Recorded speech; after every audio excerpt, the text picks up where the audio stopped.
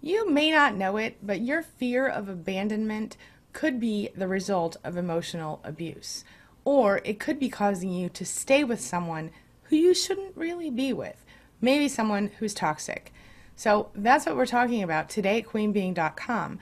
The fear of abandonment and how it affects our ability to self-love, self-care, and to really discern what our life looks like and who and what we deserve. The fear of abandonment is common in abuse victims, and there's a reason. We're going to talk about it. So let's get started. Closed captioning provided by Athena Moberg and CPTSDFoundation.org. My name's Angie Atkinson, and on this channel I offer free daily video coaching to help you discover, understand, and overcome narcissistic abuse in toxic relationships. I like to call it toxic relationship rehab. So if that sounds good to you, hit that subscribe button and let's get going. Just a few minutes ago, I finished up my live chat with the Spanily, and one of the issues that came to the forefront today was the fear of abandonment. So many of us have this deep-seated fear of abandonment. And what's interesting is that narcissists have it too. I've done a video on that. Take a look at it right there. But when it comes to the survivors of narcissistic abuse, people who are getting out of toxic relationships, the fear of abandonment is not only real, but it's real debilitating.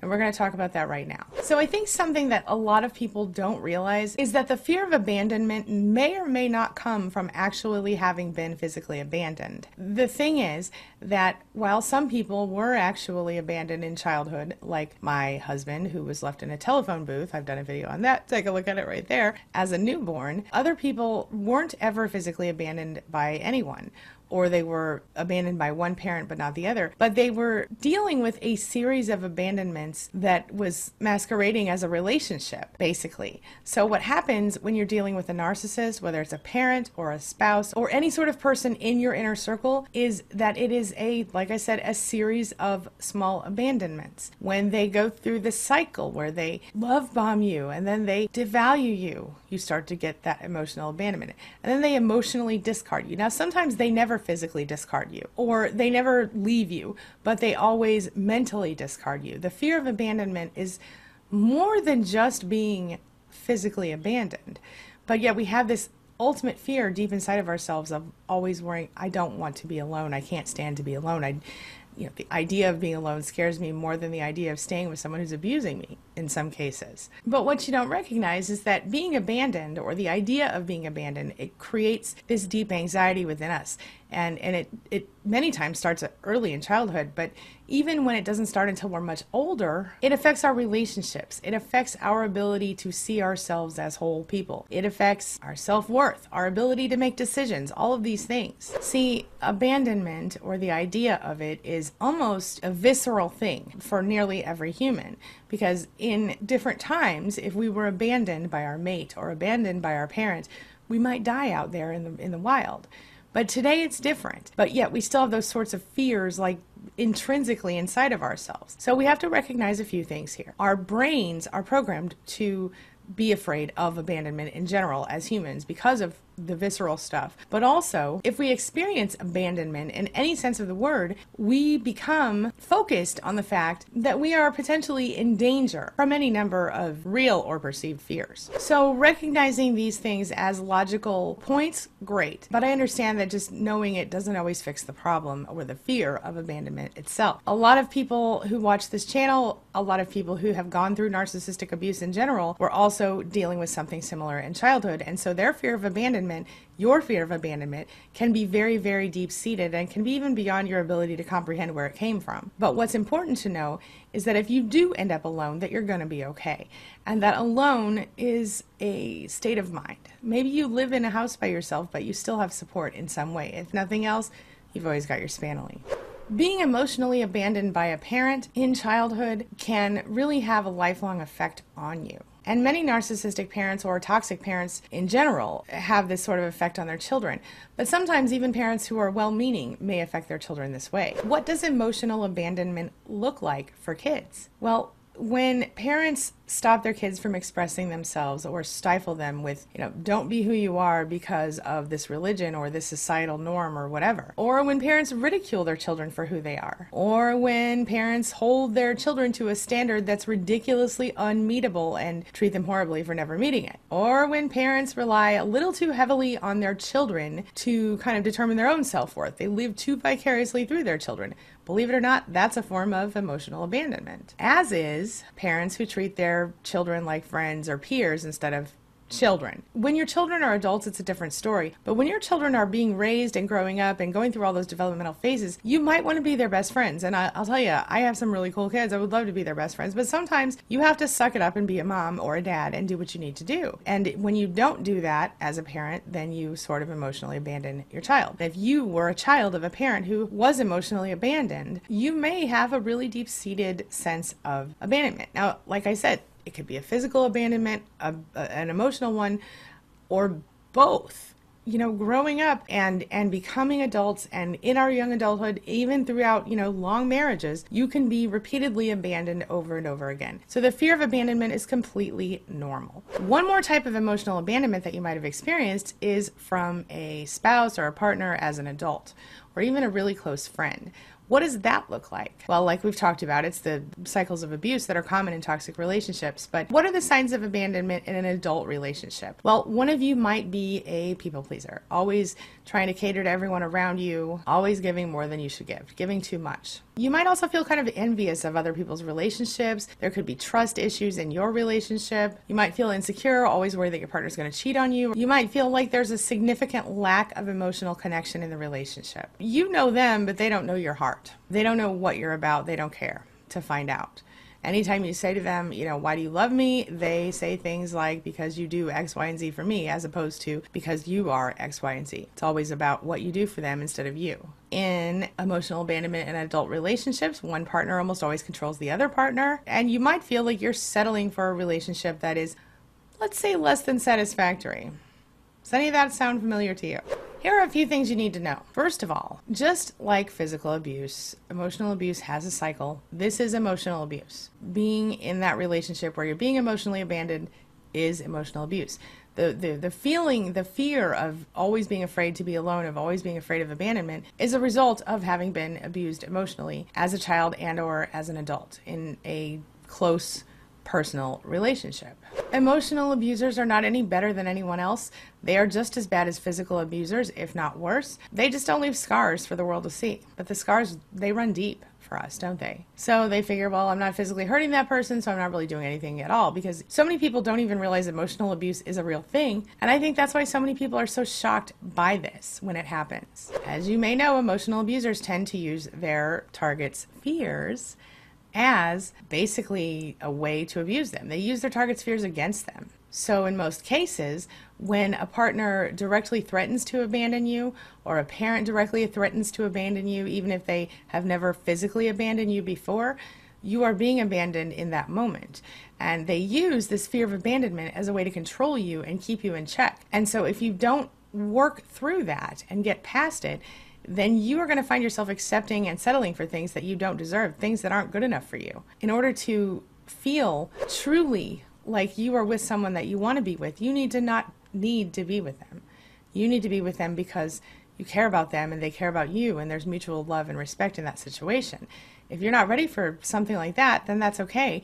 You've got time. You don't have to rush into anything. Getting through emotional abuse is very difficult and painful. Since a lot of us already have abandonment issues, it's really easy for abusers to keep us in check and keep us in place by continually doing these little mini abandonments over and over again to us. And then threatening to abandon us is almost, in some ways, the ultimate control that a narcissist can have. And they will use it to overstep every boundary you have and to keep you in check. In addition to having been emotionally abused, you have that basic human factor, like I mentioned, in that you are wired to want to be connected to people. So what you have to know is that your brain kind of works against you in these situations. Because when you really feel threatened by abandonment, by being alone when you're not supposed to be, or you don't expect to be, or you don't want to be, something happens to your body and your brain. Certain neurotransmitters and hormones are released, like cortisol and adrenaline, and because you're not connecting with them emotionally or in any other major way, that feel-good, we've connected and bonded hormone, oxytocin, doesn't show up, or at least it's depleted. And guess what that is? That's a cocktail for pain. You know, dealing with the cortisol and the adrenaline without the feel-good hormone, my gosh, you're going to feel terrible. You're going to feel miserable, and you're going to think all you can think about is getting back to that person. You'll do anything to bring back the good feelings, even stay with an abuser. And sadly, this is the truth regardless of the level of abuse to which you have been subjected, which is why things like trauma bonding and, of course, the Stockholm Syndrome, which are basically the same thing, exist. It's almost like they're training you like a dog. As you learn to kind of feel abandonment or the fear of it every time you don't do what you're supposed to do, you start doing what you're supposed to do according to the narcissist. You just want to prevent the abandonment and those yucky feelings that happen when that abandonment cocktail cooks up in your brain. So you do whatever the abuser wants you to do. And sadly, you and the narcissist become used to this. So then what happens is you're kind of both brainwashed. They're brainwashed by themselves into controlling you, and you're brainwashed by their abuse and their use of the fear of abandonment against you to do whatever they want or fear being abandoned. The abuser feels even more in control, even more able to decide how things are going to be between the two of you, and you feel even less capable of doing that as time goes on. Pretty soon, there's no time in between the abuse sessions because it's just all one long abuse session. You're just constantly living in fear of being abandoned and doing whatever you can to prevent that. You're like almost chasing the high of the good times that you once felt, and you never really quite feel them again in that relationship. You get kind of shell-shocked, you know what I mean? What it comes down to, though, is that this type of abuse, even when you finally do wake up and you get out of that relationship, you find yourself kind of repeating these patterns with new relationships unless you give yourself enough time to heal. So, for example, the person we were talking to in our chat this morning was saying that he just felt terrible because someone he really cared about had kind of left him by the wayside. He was a new person he was dating, and he really liked this person, but then the person kind of at the last minute pulled out and said, you know what, never mind. Well, it turned out that she hadn't responded very quickly to some of his concerns or some of his attempts to contact, and that worried him, and so he kind of freaked out a little bit, and then she decided that she didn't want to be with him. And, you know, we can all understand that, but at the same time, we can also understand how this person felt when he's felt so rejected and so abandoned by so many people. And so as I'm doing this video, you know who you are. I want you to know that you have a lot going for you, but until you're fully healed, don't waste your energy or your time trying to be in relationships. I know this sounds harsh, but give yourself a little more time. Maybe you need another few days or months. Give yourself that time. You're a young guy, you'll be all right. But seriously, if you continue in a relationship like this, you will for sure lose your sense of self. You will lose who you are. You will become a shell of the person you should be. And you deserve better than that. So there are a lot of different things you can do to work through this. The first thing is truly changing your perception. Recognizing that you are a person who deserves to be loved and that you are a person who deserves someone who's on the same page as you. Trying to squeeze together two people who don't fit just because both of you feel lonely and sad only works for a short time. Maybe that person can just be your friend if that's the case. Bottom line, don't rush into relationships because you are lonely. In fact, until you're to that place in your life where you're ready to truly feel like, you know what, I'm so okay with who I am that I would rather be single than miserable with some wrong person, someone toxic, or someone who's just wrong for me, that's around the time you're going to run into the person you're supposed to be with. Find yourself a place of peace where you can really get to know yourself and really recognize your value. Recognize that you are in fact a catch, that you are someone who deserves to be loved, and don't put up with any less. Don't tolerate any less, because you deserve the very best. And you are the only person who can decide what that is.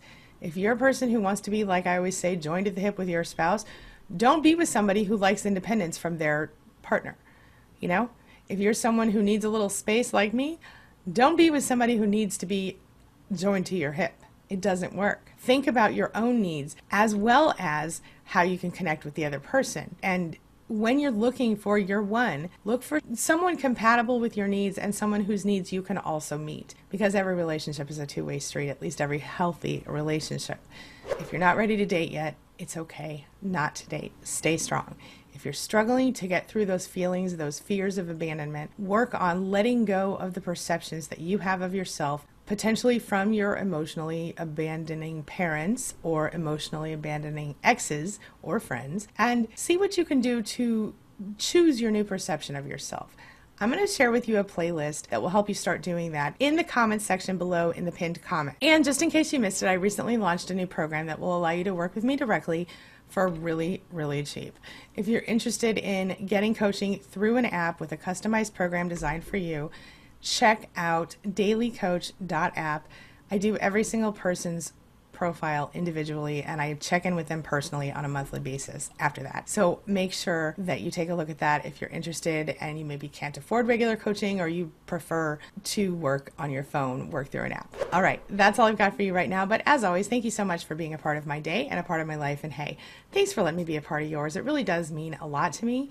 And I want you to remember that you're never, never alone. You always have your Spanily. So go to queenbeing.com/span, sign up if you haven't yet, get involved.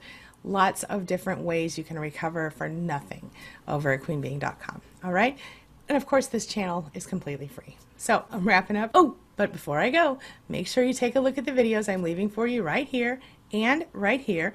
And while you're here, hit that subscribe button right there so we can stay connected and continue on this healing journey together. I'll see you soon.